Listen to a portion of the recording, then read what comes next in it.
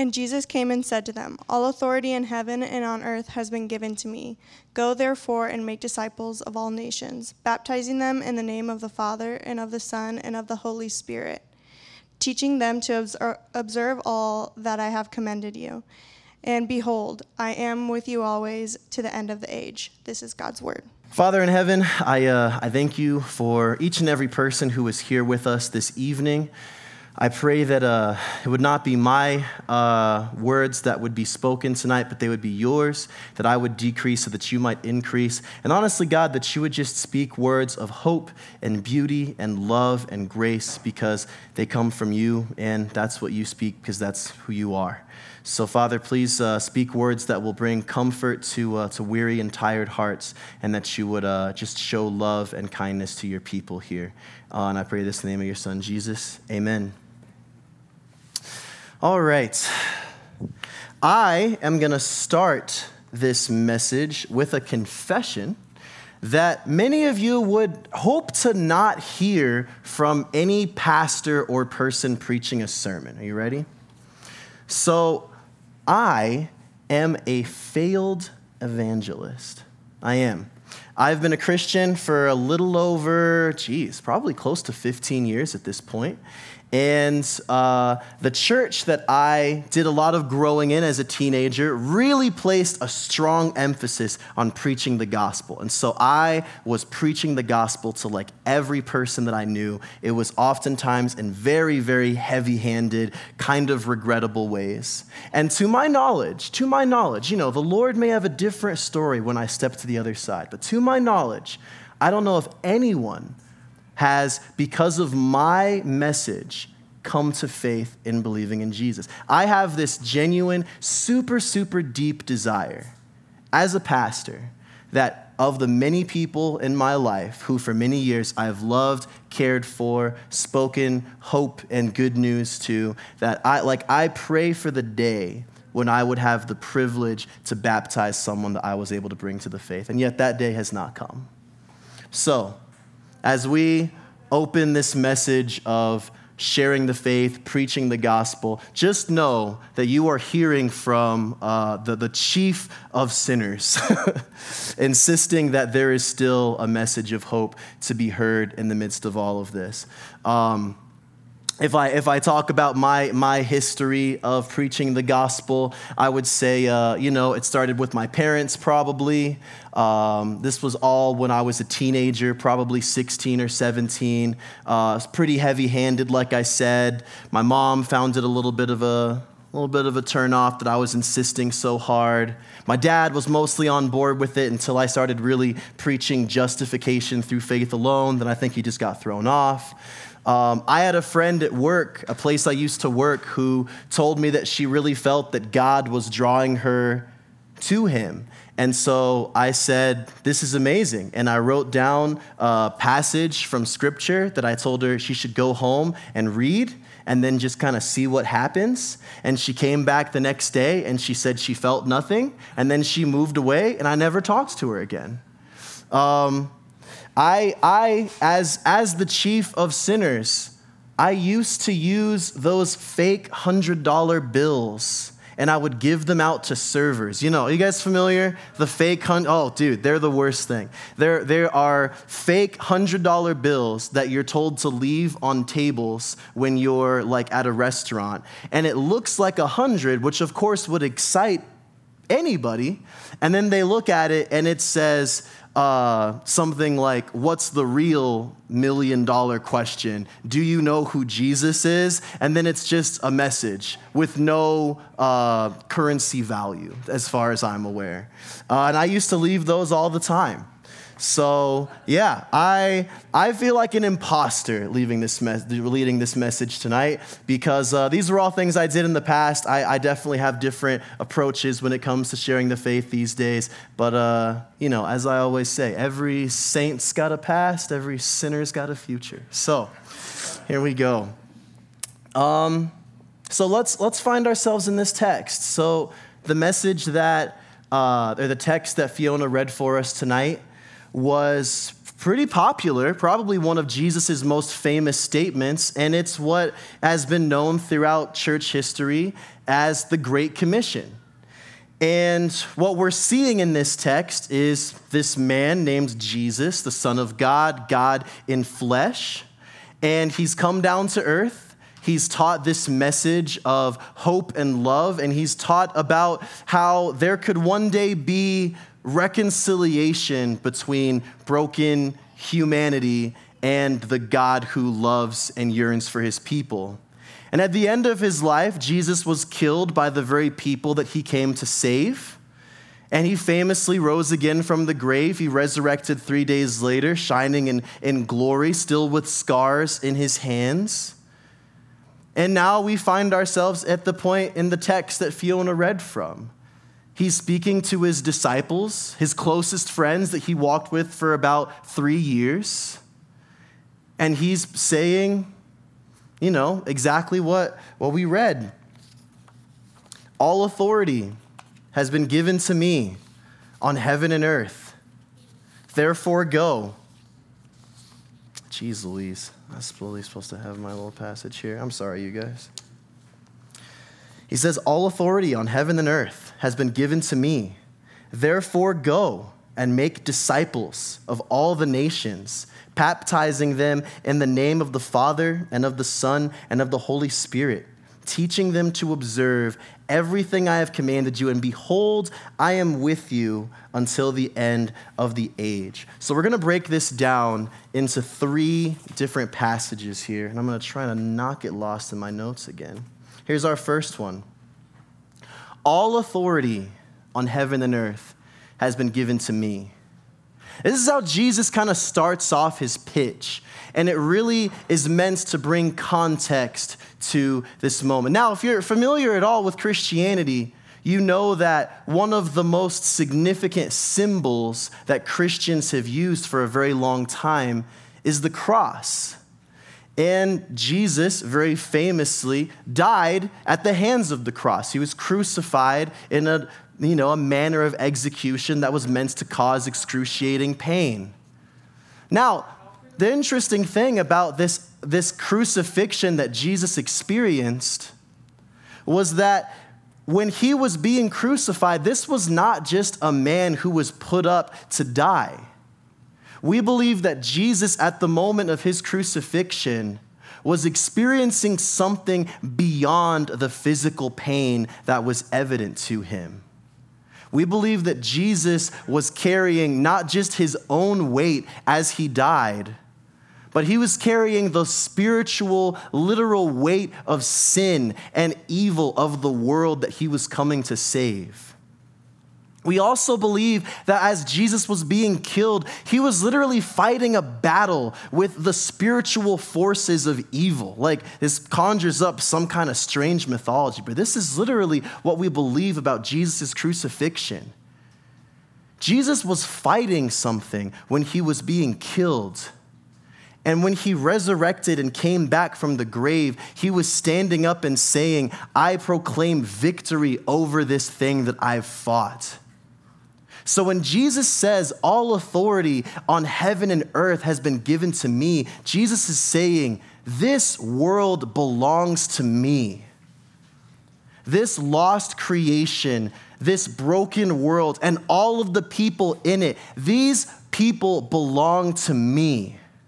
That's what Jesus is saying. He's conquered the powers of evil and the powers of Satan. And as a result, he is victorious. And as the victor, he receives the spoils. And the good news is, Jesus isn't a tyrant that we have to be afraid of. If any other worldly or spiritual force was claiming power, claiming to own the world, we'd reasonably be a little intimidated by that. But Jesus isn't coming to enslave or to break down or to exert authority that he doesn't have naturally. Jesus is actually coming not to be like the tyrants that haunt and torture us, but to take those people down instead, to take those spiritual tyrants down instead. Just like the story that we mentioned when we were talking to the kids in the kids' catechism, Jesus is cleaning house. Jesus is taking back what was lost. And he's not just cleaning kitchens and fixing basketball courts. Jesus is coming to claim the lost and the broken, the sinful, the evil, the wealthy, the poor, the insiders, the outsiders, the Jews, the non-Jews. Jesus is coming back to take his people. He's coming to heal the world of its broken systems and its people of their broken hearts. This is Simba from The Lion King. He's been off. Well, actually, no. The analogy is not perfect because Jesus wasn't just kicking it with a warthog and meerkat? Yeah. He was, but it's the story of Simba and that he's coming back to Pride Rock to take the throne that is his and to bring his kingdom back into control and to take care of it. Jesus, like any good father, is calling his house back to order. He's calling his children to return home. He is supporting and helping and caring for his children with their present day struggles while also preparing a place for them where they won't know the pains of today. And so Jesus is sitting there before his disciples. He's sharing that the evil age has passed away. He's sharing that the earth fully belongs to him. And he's giving them this blessing of love and restoration. And now Jesus is going to say how this message is going to be shared with the world. And it's going to be shared through those people who have experienced this message firsthand. And so he says, therefore, go. Go out into the world, baptizing in the name of the Father, Son, and Holy Spirit, and discipling. God has designed it so that his means for calling the world back to him would be through his followers and disciples. Now, there's a couple of disclaimers that I want to make because this is where I'm going to try to stay big picture, but I also really do want to give some practical pointers here too. We're going to stay here for a while. There's going to be a lot that I want to share. This might be a drinking from a water hose scenario. If it is, I apologize. Drinking from a fire hose is just not very practical, I would say. If I was thirsty, I would much rather go to a water fountain. But I'm going to do what I can to try to condense this. So, first, a couple of disclaimers. Jesus is saying to make disciples, not to make converts. And that is a very important distinction. The idea of winning a convert is just changing somebody's mind. It's just getting someone to sign their name on a petition. To be a disciple of Jesus is not just to check your name by Christian. To be a disciple of Jesus is a lifelong process. Jesus doesn't just want people who look at him one time and say, thumbs up, you're my guy, cool. Now I'm going to keep doing all the stuff I was already doing. That's not what Jesus is calling us to do. Because honestly, that's not what Jesus wants. If you're someone who really longed for a relationship from someone, you wouldn't just want that person to just nod and say hello to you one time forever. What you long for is something ongoing, something relational, something genuine, a sharing of authentic self with that person. So if you ever find yourself in a place where there is someone who is saying, Joy, I want to know Jesus better, please don't just, shake their hand, say, praise God, and then write a church on a piece of paper and send them on their way. Take the time to try to actually connect them with a community that's going to seek out their well-being for a very long time. Converts just check their names on a piece of paper. Jesus wants people. So, there's that one. Now, depending on the background that you come from, whether with different types of churches, I've noticed that churches tends to emphasize one of two things when it comes to preaching the gospel. There are those that say, preach the gospel in word, say it with your mouth, say the message, do the thing. And then there's others who say, it's not about preaching the gospel. You just got to live the gospel. And it's both. It is not either or. So the whole, it's like a quote that they said St. Francis said, which St. Francis didn't even really say. Preach the gospel, and if necessary, use words. Preach the gospel without words. Preach the gospel with words. That is the truth. That's where we need to come from. It is a message that needs to be communicated. But if your words are invalidating that, then, it's a bad time. Don't do that. Okay, second disclaimer. Third one. It is worth acknowledging that just a couple of days before the disciples heard Jesus tell them that he wants them to go out into the world and spread this message of grace, that they saw Jesus get arrested and hightailed it out of there and completely abandoned the dude. So they were all likely carrying this weight of, Jesus, you really want to give me this responsibility? I'm clearly not one of your strongest soldiers. And yet, that didn't stop Jesus from communicating that. So I think a lot of times people get caught up in this, like, I'm really not the sharpest Christian out here, man. Like, I'd probably mess up more than I would do any good. It's really not for me to be the kind of person who shares my faith with others. And I would say, if Jesus is willing to call people to this, who literally just abandoned him, but who had the humility to come back to him, then I think that'll go a long way. So don't get so focused on your own shortcomings that you don't see what God can see through that. That's what I would say. Now, let's get practical. Jesus is talking about making disciples. What the heck are we supposed to do?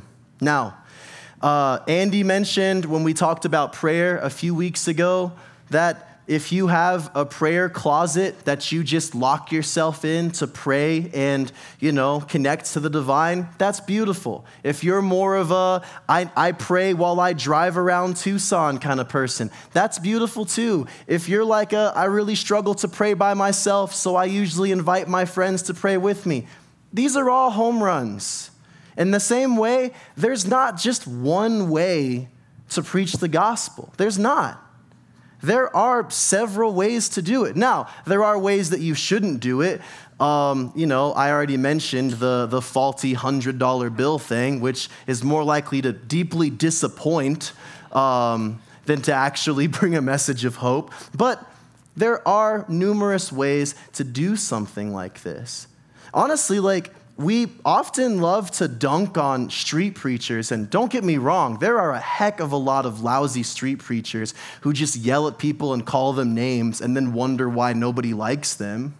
But I've also seen street preachers utilize the forum of what they're doing because it allows them to express both compassion and love and a heightened sense of urgency. And I do think that street preaching is something that can be done well, even though I also think it takes a lot of discernment, a lot of wisdom. If you're a street preacher, you should probably be called into that and have that call be overseen by your local church. I don't think anybody should just stand on a box and start yelling at people, but I don't want to just throw it completely out and say that there's no value to it. So there are several ways that we can share our faith. I think there's lots and lots of room to extend creativity. And honestly, it's beautiful to just see how different people use their gifts, their natural God-given gifts, to communicate a message of hope that has deeply affected them with the people around them. So, get creative. God's creative. It's cool. Be cool. All right. Okay. Now, within this point, I want to make a handful of micro points, maybe sub points. Sub points is probably good. Now, here's what I'm going to stay in maybe for a little bit, because this is very important. Learn to listen for the questions of a longing heart. Learn to listen for the questions of a longing heart. Scripture says that all creation is groaning and waiting for the time of Jesus to come and restore and heal it. All of creation, rocks and trees and mountains are groaning for Jesus to bring them restoration. Picacho Peak is groaning. You don't think a person made in the image of God is not going to have some groaning within them? They do. And what kills me about a lot of experiences, at least personally, that I've had when it comes to sharing the gospel, is it's a lot more about talking. Talk, share, speak. And it's like, learn to listen. Take the time to listen to someone. If you love them, you will listen to them. I think it was Dwight Moody who said something like, when I preach the gospel to someone, it is 95% listening and then 5% speaking. Speaking is still there.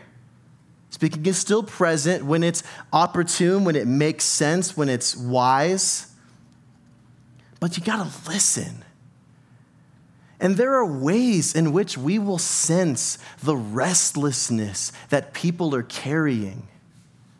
It's not hard, but it does take time and intention to listen to what longings people have. I mean, just look at if you honestly want to look at people on a larger scale and see what affects them, watch the news. Like, see what's making headlines. See what's filling up comment pages on Facebook and Instagram. You'll see what people care about pretty darn easily. Like, think about the things that get people incensed. Issues of justice, issues of self-expression, issues of identity. Perfect example, I mentioned justice, There was this phase, and I think we may be out of it a little bit, but it was definitely big in like the 90s to like the 2010s, where there was always like some big court case that the entire world was just glued to. Whether it was like O.J. Simpson, whether it was Casey Anthony in Florida, like everyone's just immediately watching this thing. Like, you see how grieved people get when they feel like justice isn't carried out. What a beautiful message it is to be able to say, I actually believe that there is a God who is a good and perfect judge. And so I don't actually get crazy pressed about stuff that happens because I do believe in a final judgment. I do believe that people are going to get what they deserve, and that forgiveness is there for them as well. Like you can connect to that longing that they have by just recognizing how the gospel fits in. But you gotta learn to listen to realize that first. Annie and I were watching this show, this cleaning show, and it's the premise of it was very, what was that show called? It's called Swedish Death Cleaning. It's got a little cursing in it, so I don't know if I can fully endorse it from up here. It was basically like these 3 Swedes who believe in a high philosophy of cleaning and organizing will come into someone's life and they're like, your house is full of newspaper and you're a hoarder. We're going to clean it and stuff like that. And as they go about cleaning and organizing and decorating and interior designing and stuff, they get to know the person, and they're trying to, create this like compassion where you really want to see how excited they get. And the first episode was this woman who was probably in like her late 60s. She used to be, I think, like a dancer for some like pretty big stars back in the day on stages. She used to have quite a bit of like, not fame, but proximity to fame.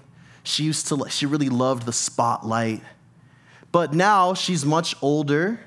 She lives by herself. She doesn't have a partner. And she's just like desperately lonely.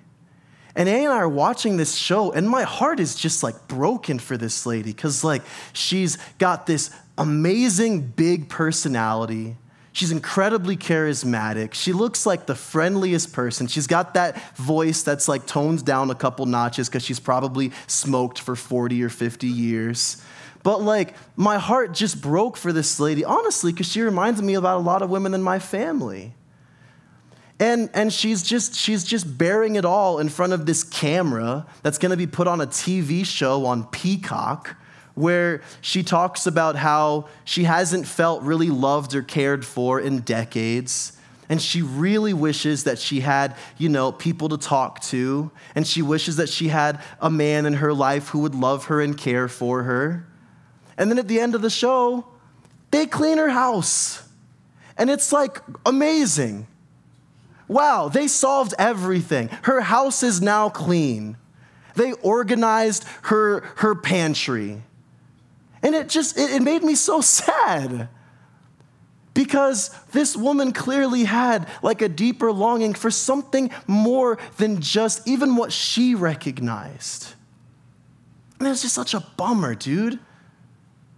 And I think we can recognize that we, with all the money and TV shows and Swedish cleaners, with all of those resources in the world, we can't actually give people what they really deeply long for. We can't. But we can tell them who can. And that's why I'm up here right now. Moving on. The gospel spoken will never be louder than the gospel lived out. Let me say that one again too. The gospel spoken will never be louder than the gospel lived out. Now, this one, again, it's super practical, and I think everyone is relatively fairly here. Like, you don't have to be perfect to be able to share your faith with someone that you care about. And honestly, you can't be perfect, so it's actually a bad move to pretend that you are as you're telling someone about someone who is legitimately perfect. However, you shouldn't broadcast your crumminess as a person in a big, tremendous way. If you've got flaws, and we all do, you should be able to walk in love and humility with this person. I'll just give you a basic example. You've got an anger problem. You've got a buddy you love who you want to follow Jesus. You guys get into an argument. You blow up. You say things you shouldn't say. You call them out of their name, all that stuff. As a believer who is living out the gospel that you are desperate, that you are hoping that they will one day turn to, don't just brush by that. The gospel calling for us is to acknowledge our sin and to be transparent about it. So let the fruit of your gospel show that you don't just believe in being kind, but that you're also willing to acknowledge it and ask for forgiveness when you're not. That will go a very long way with the people that we're called to speak to. And honestly, it's just biblical. It's just what we're supposed to do as Christians. You don't need to be perfect. You can't be if you want to be. But you do need to be honest. You do need to be humble. You do need to present yourself not just as who you are, but even who you are in the light of God, as someone in need of mercy, as they will hopefully one day be as well. And here's my last little point before we get to our last actual point. And this is a quote from my good friend Rod, a pastor in town who's been discipling me and Andy and Cruz and a couple other guys for a long time. He says this. He says, the path to Jesus is 75 steps long, and you might just be steps 25 to 28. Like, you never actually know what role you're taking in helping lead someone to Jesus. So stay encouraged, even when things look frustrating. You know, I mentioned earlier that one of my big convictions when I was a teenager was I was like, I gotta save my parents. I gotta bring the gospel to my parents. It turns out that after a lot of awkward, forced, kind of ham-fisted conversations, the person who helped my dad come to a better place with Jesus, it wasn't me. It was a combination of life circumstances and a friend from the gym and an old military buddy. It wasn't me. It didn't need to be me. And I think this is important because I see a lot of Christians kind of fall into this like almost Messiah complex. Like we're so desperate to be steps 1 through 75. And let me tell you something that's either going to be heartbreaking or encouraging. Jesus doesn't need you that much. He doesn't. I think the dude who wrote the coding of the universe needs you to be everything for another person. He doesn't need you to be everything for anybody. You can't be everything for yourself. So, yeah, take that with courage. I mean, this is one of my favorite random stories. When I was in college, at the height of my argumentativeness, just a terrible, terrible person. I don't think anyone in this room has met me when I was in college, which praise the Lord for. I don't think so. Bobby, shoot. Yeah, he knows. This is why we weren't friends the first couple of years, dude. Yeah, okay, all right, yeah. Gosh. You know, I was gonna say something, but it would be on the recording for years, Bobby, and I won't do that to you. He's got a family. Once this recording's off, though, whoo, just kidding. Love you, Bobby. Jerk. No, when I was in this class, it was a class on Christianity, which did not mean that it was a pro-Christianity class. And there was a dude in it whose name was Paul. And Paul had like super long hair and like tats. And he was just like the textbook angry atheist dude who just wanted to take every opportunity, just rip Christianity to shreds, just talk about all the inconsistencies, just completely take it apart. And so me and him are like sparring partners every class. He says something about like, oh, well, Christians love slavery. And I'm like, that's not what kind of slavery it was in the Bible, man. And we're just going back and forth like this. And I'm like, well, Jesus, I did everything I could with Paul. I really tried to argue him back into the faith. And then years ago, I meet Paul, and he's a totally different dude. He's telling me that he's not only a Christian, but he's pursuing ministry. And why is he pursuing Christianity, you ask? Was it because of the arguments and all the times I tried to put him down in class? No, he was camping in the New Mexico wilderness and had a profound vision of God and was perfectly convicted that God was calling him to himself. That's like cheating. Why should I even bother if stuff like that happens? But that's the beauty of it, right? God did not need me to do that. And honestly, I pray in some tiny microscopic way that maybe I was steps 3 through 4.5 of the 75-step process that led this dude to Jesus. But nevertheless, I'm tremendously grateful, because ultimately it's not about me boosting my evangelism stats. I love that Paul is loved by Jesus in a richer way. So that leads me to the question that I kind of started this thing with, which was when we have this call over our lives, but we also have the promise that Jesus gave us that we'd be rejected just as he was rejected. How do we stay encouraged in something like that?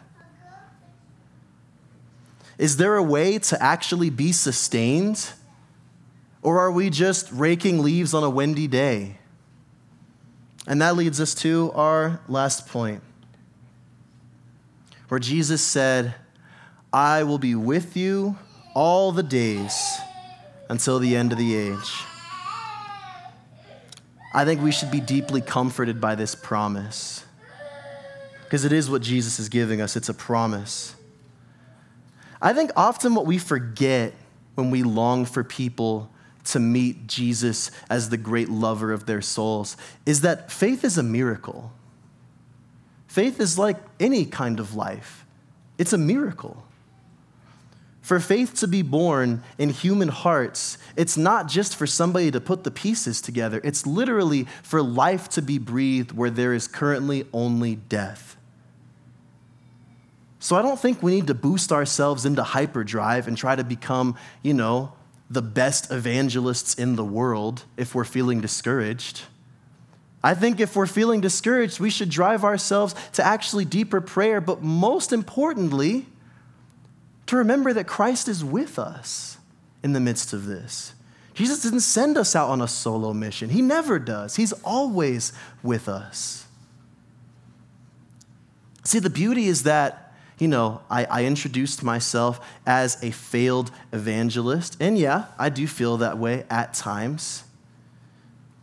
And I'll be honest, I see sometimes enough to make me mourn that there are a lot of people, dozens of people in my life who I've loved and cared for a really long time who, to my knowledge, and again, I don't know, have not really made that respond to Jesus' call yet. But I don't see my failure as if I'm standing in this graveyard of dead plans. In fact, I feel like I am actually surrounded by all these pots filled with soil and seeds and water. And I have the privilege to pray with Jesus standing right next to me. I have the privilege to pray for these people that I love. And Jesus is with me. And I really feel that. And honestly, he's with you too. Whether you're a master evangelist, just knocking back baptisms week to week, or if you're like me, thinking back to all of your terrible, cringy tactics from your past, or honestly, if you're just petrified about the idea of telling someone about your faith, Jesus is still with you, even to the end of the age. Despite my theological disagreements with Roman Catholics, there's something that I really do admire about what they say when someone joins the church and puts faith in Jesus. They don't say, "Praise God, man." They don't say, "Yahoo." They say, "Welcome home." Welcome back. There is a home that deep down all of us are longing for, like we mentioned, all of us groaning. And it's a home that the Holy Father is calling us back to.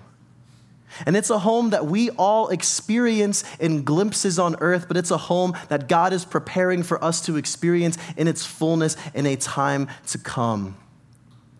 And in that time, Jesus will fully extend out his arms and say, "The heavens and the earth are mine, and everything in them belongs to me. And I am finally claiming them completely to experience my love perfectly." So I think when we look at those we love, we should remember that there are beautiful promises of home for them too. And we should think of the God who's waiting for them. I want to end with this quote from Henry Nouwen. He says, "Going home is a lifelong journey. There are always parts of ourselves that wander off in dissipation or get stuck in resentment. Before we know it, we're lost in lustful fantasies or angry ruminations. Our night dreams and daydreams often remind us of our lostness. Spiritual disciplines such as praying, fasting, and caring are ways to help us return home. As we walk home, we often realize how long the way is. But let us not be discouraged. Jesus walks with us and speaks to us on the road. When we listen carefully, we discover that we are already home while on the way. Pray with me, please. Father in heaven, we thank you for the beautiful home that you've given us here, even though it's just a taste. And we thank you for the home that you're preparing for us. God, we know that you long for the people of this world to be reconciled to you. And as you are using your church, as you have for 2,000 years, would you use us too? Not as a chore, not as a task, but as an expression of the great love that you feel for this world. As a way of even reminding ourselves how much compassion and care and love we are receiving from you day after day after day. Would you please encourage us? And Lord, for the people that we love, for every beloved person of all the people in this room, family, friends, coworkers, children, nephews, cousins, old classmates, whoever. Lord, I pray that your Spirit would be working in them and that they would be brought back to you and quickly, God, so they don't miss another moment of that separation, Lord. We pray this in Jesus' name. Amen. All right, team. As we move to the next part of our service, there's a couple other things I want to just mention. Actually, I'll get to that in a sec. We're going to respond to this message in three ways of worship. The first is the Lord's Supper, which I'll kind of circle back to. The second is giving, which we see as not just this like kind of compulsory, obligatory thing that we do, but it's genuinely a response to God's generosity to us. We're recognizing that throughout our lives, in many ways, God is giving us resources, means to survive, means to enjoy our lives, but by giving, we are giving it back to him in response to his generosity. We are worshiping in response to the generosity that he is giving us. It's not meant to be out of fear. It's not meant to be out of self-protection, but it should be a joyous act full of gratitude and thanksgiving. So we would like to call anyone to give to our church, and that would be super cool. And we're also going to respond to this by musical worship, which Mike is going to lead us in as well. A couple things I want to just throw out there. One is that if you really look at yourself and if you really examine your heart and your action and your thoughts, you're probably thinking to yourself, there is absolutely no way that I love the people in my life as much as I should. There is no way that I am preaching or sharing my faith as well or as often as I should. And if I needed to climb the rungs of my good deeds to get back into favor with God, you would find yourself about 3.5 feet off the ground. The good news and what we remember through the Lord's Supper is that Jesus does not require us to save ourselves because we were wholly incapable of doing so. Out of his love and grace and compassion, he made the decision to not just come to earth, but to actually suffer tremendously on our behalf so that we could be renewed into beings that would follow him and love him and try to help him restore beauty back to a fallen world. So when we take the Lord's Supper, we're remembering that. And we're receiving the body and blood of Jesus as a blessing to us that he wants us to be nourished with. So I would encourage anyone, believer, maybe someone just putting a little bit of faith in Jesus for the first time, I would encourage you to join us here as well. And I'll talk more about this during announcements, but I'd really love to kind of funnel this meeting or this discussion that we just had into Alpha. Like Alpha is something that we're going to be doing in a couple of months. It's going to be a fantastic opportunity to provide a very low pressure chance for us to bring people that we love who are open to discussing and hearing about the faith into a place with food and conversation, and we really want to have all hands on deck with that. So I'd really encourage you to join the many of us who are already praying about it and then considering what your involvement could look like, because we really want this whole church to be present with that. We really want that to make an impact for some people. So that's that.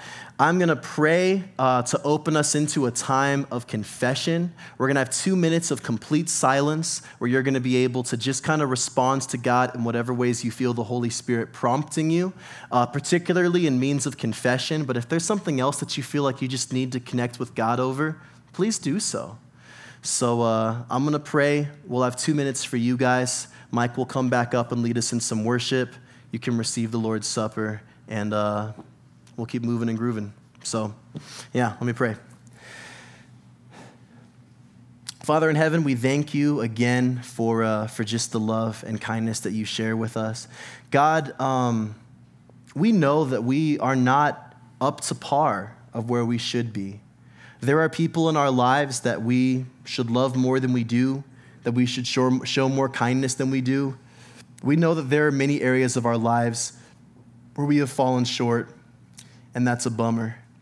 And we, rather than just kind of skirting these things or brushing them under the rug, we want to take the time to be able to recognize, God, show us the things that we should have done that we didn't do. Show us the things that we didn't do, that we shouldn't have done that we did do.